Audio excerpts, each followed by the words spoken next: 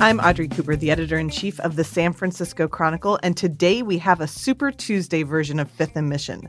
Have you voted yet? Well, if you haven't, go do it. We have a voter guide for you right now up on sfchronicle.com.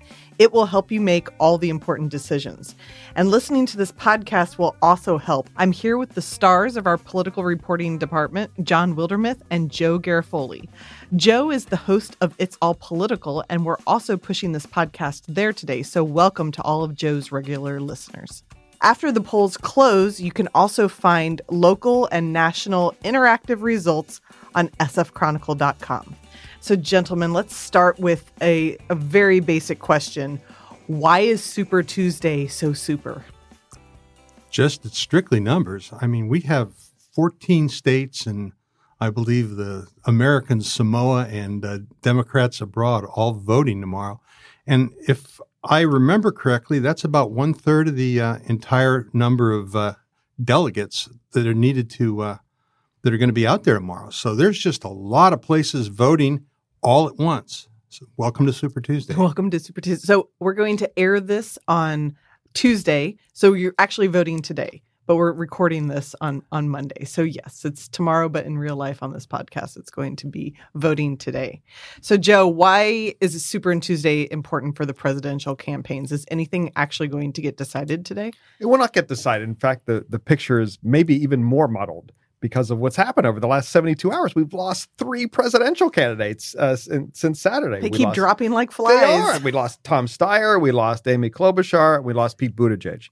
Buttigieg and Klobuchar are going to endorse or have endorsed have endorsed by the time are expected to endorse Joe Biden, and we don't know if their followers will follow them to Joe Biden. In California, there's no guarantee of that. There was a poll, the Public Policy Institute poll a couple of weeks ago, said that the second choice of voters here was Elizabeth Warren with 22%. So we don't know where those folks are going to go.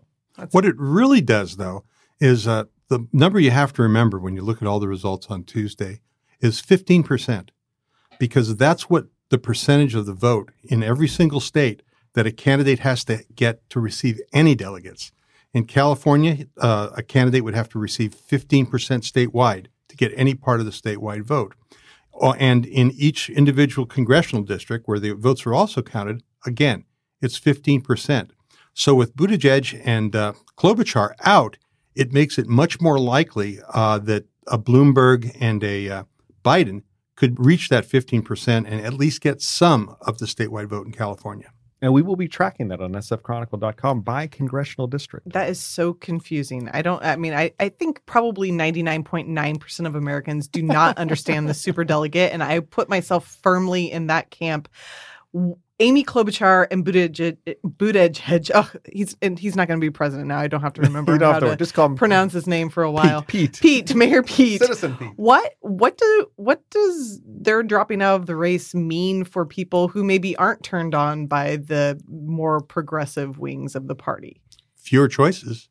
I mean, one of the things that was concerning people on the more moderate end is that the people that didn't like Bernie and maybe thought that Elizabeth Warren was too progressive, they were splitting their votes out among a lot of people. Buttigieg, Biden, Mayor Pete, and Bloomberg, and even Steyer. So what they're doing with 3 people out now, all those moderate votes pretty much, or at least the moderate people are hoping, they all converge on 1 or maybe 2 candidates, which makes it a little easier to go against Bernie. So if I voted for Klobuchar or Steyer or Buttigieg and my vote is already in the mail, can I take it back now that they aren't in the race anymore? Too bad for you. Actually, it was a hypothetical. What it is, the rule is that once the vote is cast, it's gone forever. You don't have a choice. And the definition of casting a vote with mail ballots is put it in the mailbox or drop it off at the polls. However, if you have filled out your ballot, but you haven't dropped it off, you haven't put it in the mail, you haven't turned it in, but you have it in your hand, you can go to a polling place and say, I want a different ballot. And here's this one, give me one, and vote for a candidate that's actually in the race. It seemed to me before South Carolina, which Biden won pretty decisively, that he was sort of a non-entity in this discussion anymore. Was that premature, or does this put a lot of wind in his sails? That's one of the things we're going to be watching tomorrow, because a lot of the Biden win in South Carolina, first of all, he was expected to win that for months. And a lot of it was he got the last minute push and was able to win big because he got an endorsement from Congressman James Clyburn. He's the number 3 guy in the House and very influential in the state. So we don't know if that's kind of a South Carolina one-off thing or what will happen after that. But it has triggered a lot of the establishment, if you will, Democrats, to line up behind Biden. Well, the one thing, too, is that we've had exactly 4 state primaries or caucuses right now. That's not a lot. And the first 2, Iowa caucuses and New Hampshire primary, those 2 states don't resemble the rest of the United States very much. They have very few minority voters. They have very few voters, period. They're heavily white, very rural. That's not the way the Democratic Party looks. So when you move to like Nevada, which Bernie Sanders won significantly, and when you move to South Carolina, which is the first state that has a huge black population, which is an important demographic in the Democratic Party, it changes everything. So from now on, it's going to look a little different. When you have these 14 states, they overall look a lot like the United States of America. Can Bernie lock up the nomination on Super Tuesday? No, he can't lock it up, but he can get a significant number of votes, and a lot of them will come from California. The polls show that he's way out ahead here. He's done that largely in the strength of his organizing in the Latino community. He's way out ahead among Latino voters. So he could rack up a lot of delegates here. Probably not as many as he would have a few days ago, though, because before all these folks start dropping out of the race and folks are consolidating behind Biden. That's one thing we're going to be watching. Does it really matter that much? Because don't most people vote by mail now? I know you've written a lot, John, about the confusing decline to state voters versus wanting to vote in the Democratic primary. How much is that going to play into the vote? Well, I think the interesting part you saw is that about 75% of California, registered California voters received a mail ballot this year. And that's going to go up in the future as more counties go to mail ballots. But people have been very, very slow to turn them in. And what we saw today and saw on Saturday is exactly the reason why. One, people weren't too sure who they were going to vote for. And also, they wanted to make sure that the person they were going to vote for was actually going to be running for office. So you're going to see a lot of people with mail ballots in their hands showing up at the polls and saying, here. And that's one reason it's going to take a heck of a long time before we know who won how many delegates in California. So explain again, is it possible for a candidate to get 50% of the vote tomorrow and not get 50% of California's delegates? Sure. Okay, we're gonna try this kind of quick. Everybody who collects 15% of the ballots, either statewide or in the county, in an individual congressional district, gets that percentage of the delegates. So yeah, everybody grabs it like that. But let's just say that you collect a ton of votes in Los Angeles County, and just overwhelm Los Angeles County and the congressional districts there. Well, that's only so many congressional districts. If you get hammered in the Central Valley and hammered in the Bay Area, and the other person has those votes spread out, they might end up picking up more delegates than somebody who showed a lot of strength in just one congressional district or in a special part of the state. How long will it be before we know who has won delegates in California, do you think? The Secretary of State the other day said weeks. Excellent. So, right? Well, what he said, he had a telephone press conference with reporters, and he was mainly talking to reporters from the East Coast and everything, 3 hours ahead of us. And he essentially was telling them, all you guys are going to be calling me saying, where's the results? Who won? Don't worry about it. It's not going to happen. And just talk to anybody who's followed elections in California, and they'll tell you just how long it took and will take. Let's talk about Bloomberg. Mm-hmm. He decided to skip New Hampshire and Iowa, which was a politically risky, or at least untested, as you said, Joe, a way of going about things. He seemed to have a very bad debate performance in the initial one that, at least from the media coverage, seemed to take some wind out of his sails. What are his prospects in California, do you think? Poor and dropping. He was registering about 12% in the polls here, and this is after spending $78 million worth of digital and TV advertising in California alone. For perspective, that's multiple times more than, like almost 78 times more than Joe Biden has here in the state. He's running in the top 3 in Texas and in North Carolina and in some of the southern states that are holding primaries. So the thing is, the question what we're going to be watching for is how much is he taken off of Biden, because that's who he's siphoning votes from.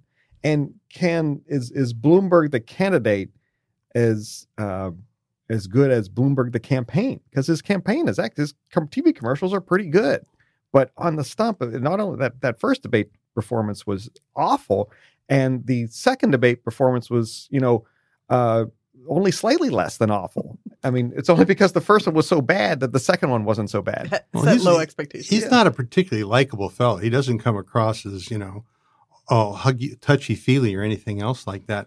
But I think when we talk about the Bloomberg campaign, we're going into totally unknown territory. Right. I mean, this is a guy who spent, I think it was like $400 million already in advertising and going up.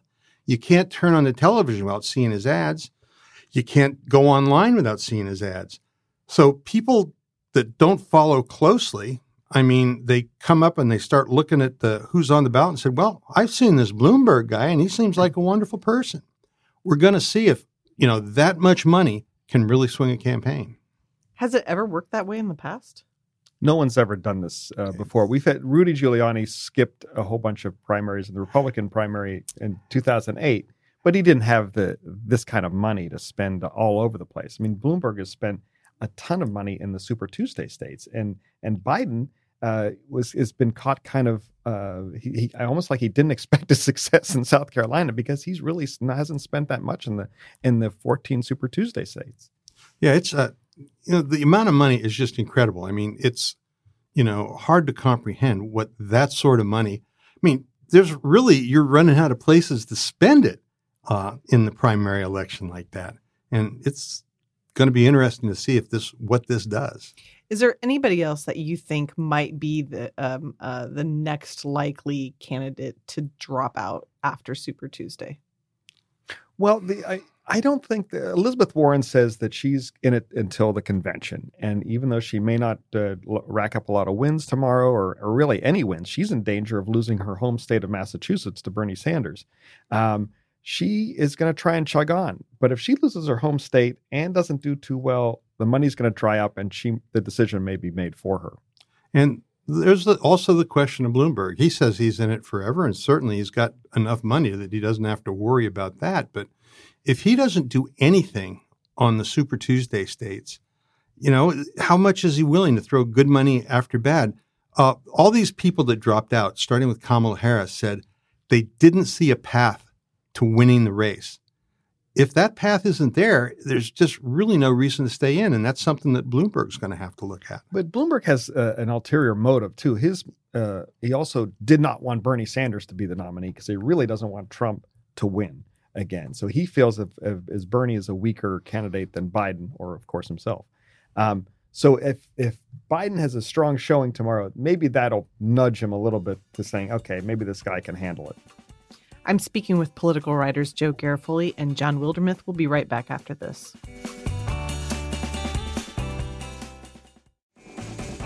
Let's talk about this idea that only a certain candidate can defeat Trump. Is that a false narrative that's being spread in this campaign?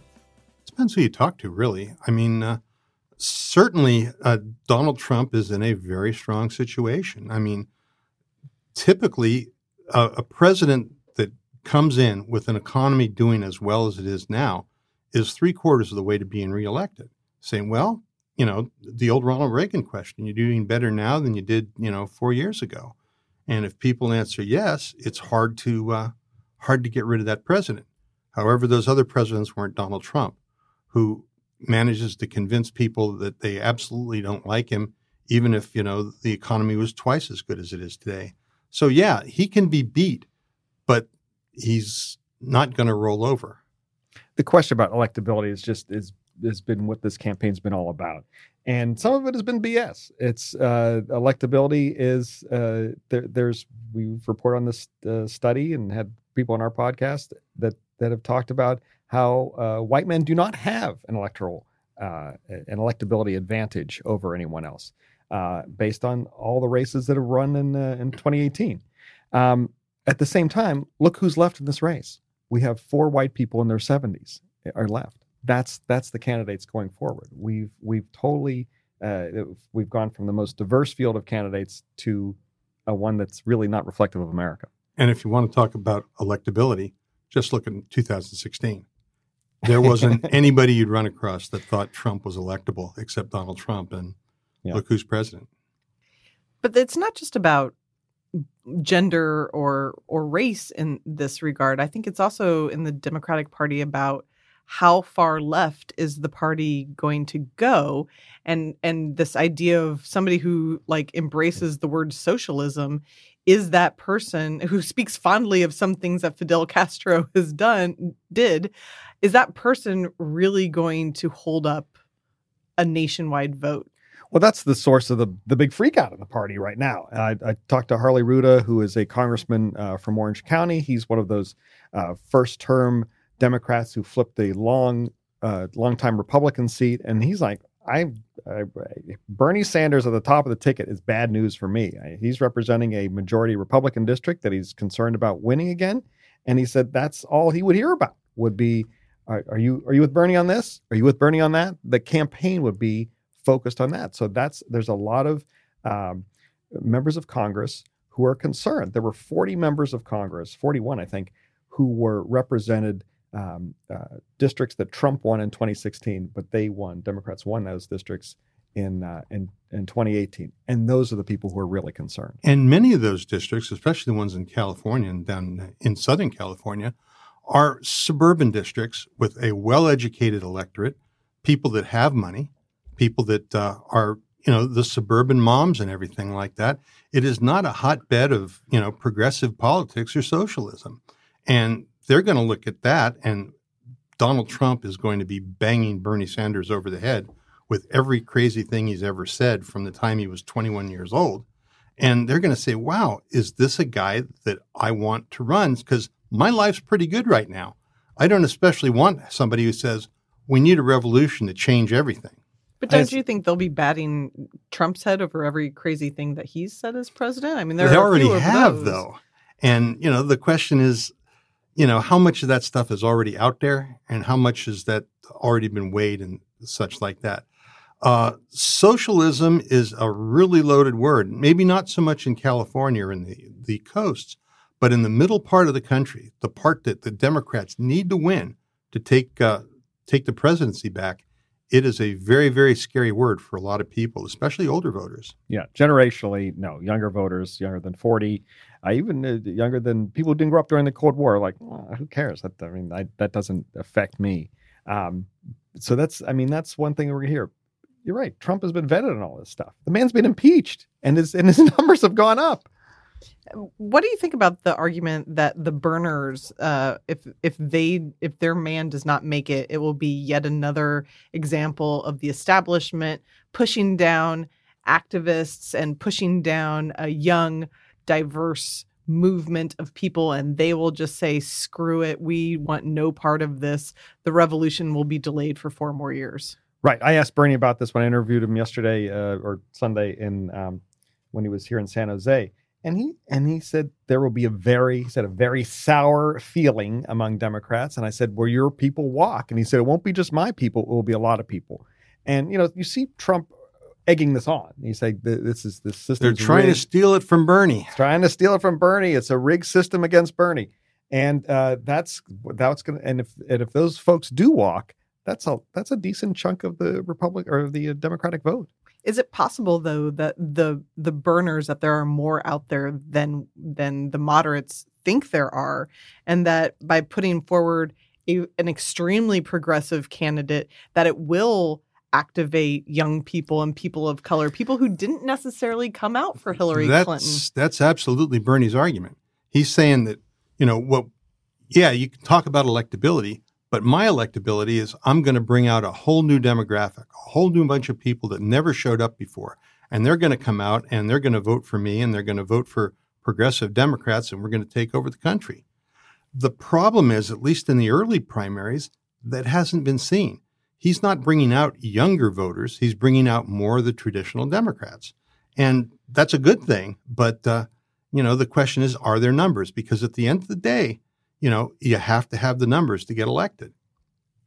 And is the people who are freaked out about Bernie outweighing the people he's bringing into the party? Because he is bringing in more Latino voters. He's done great organizing there. But he's, among black voters, he's still not doing remember as well, that, but he's doing, and generationally he brings. Well, remember too that the Latino vote is a very young vote. I mean, the demographic for Latinos skews very young, far younger than black voters and everything. So when you say that Bernie's bringing in Latinos, well, he's bringing in young people, including Latinos, and that's something. But getting them out to actually vote is where it's always been a problem. Younger voters don't vote as religiously or as typically as older voters do. That's seen in every election. So he's going to have to change that and bring those younger voters, bring those occasional voters, bring those first-time voters out to the polls. There are some people who are saying that we may have the first contested undecided convention in, I don't know, when was the last convention? 1952, I think. 1952? Yeah, I believe it was 52. My parents were not even alive when we had the last contested convention. Is this good for the Democratic Party because it's more excitement, more attention, or is it really bad? Okay. It'll be fabulous to be there and to report on it. I'm looking forward to it myself. It's going to be great for us. But no, it's going to be no, it's going to be vote the story, as we always say. But it's it's going to be chaos, and that's what people are going to see. And then if someone gets hosed, or if there's the impression someone gets hosed on this, that's a bad look for the party. Chicago, 1968. People out on the streets. That was people literally being hosed. Yes. Well, yes, but people out in the streets. No, that's absolutely the last thing the Democrats want. They want this settled. Everybody always hopes for a nice, boring convention. That works wonderfully as far as the parties are concerned. They do their stuff. They have their, program demonstrations, and everybody walks out singing Kumbaya, let's get the other guy. That wouldn't be that way if it goes to a more than a single ballot on the convention floor.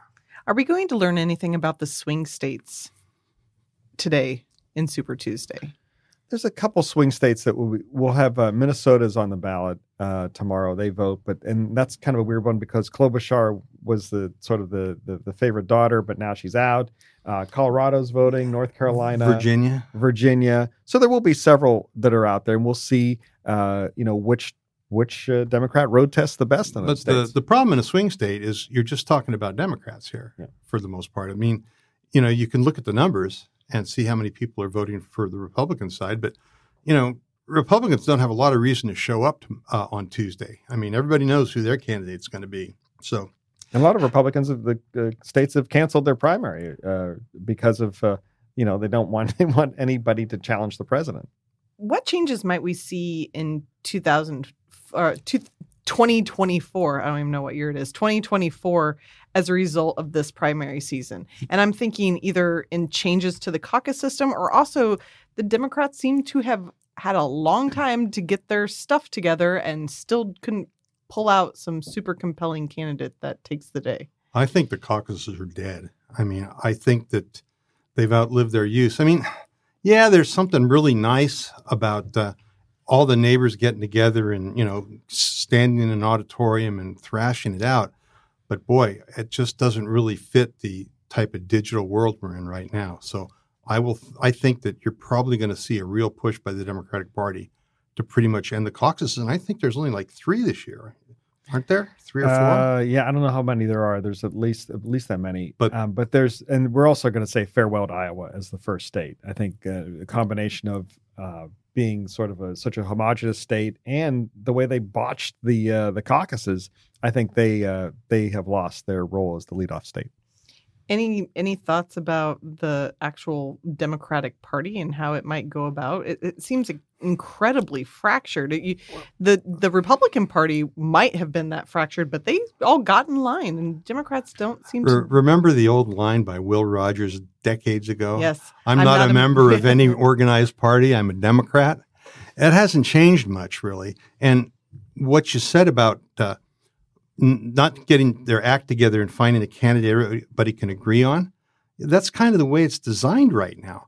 The first thing the Democrats did a number of years ago is they eliminated the winner-take-all primary. A winner-take-all primary meant that if somebody won California and Texas on Tuesday, game over.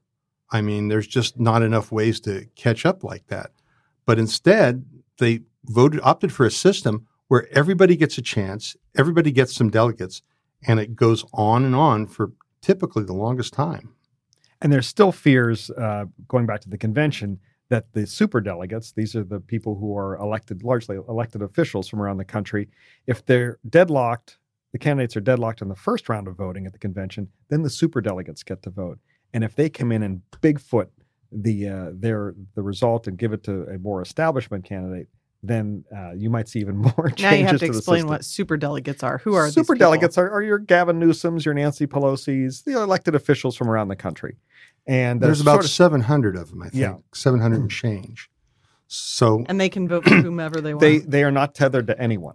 And up until this year, they were regular delegates. They could vote for anyone. Bernie Sanders 4 years ago screamed bloody murder about that. How dare these guys be able to vote? And when they decided to set up the new rules for the convention, his people forced through an effort, said superdelegates can vote, but they can't vote on the first ballot. Only the people that are elected by the different states can vote.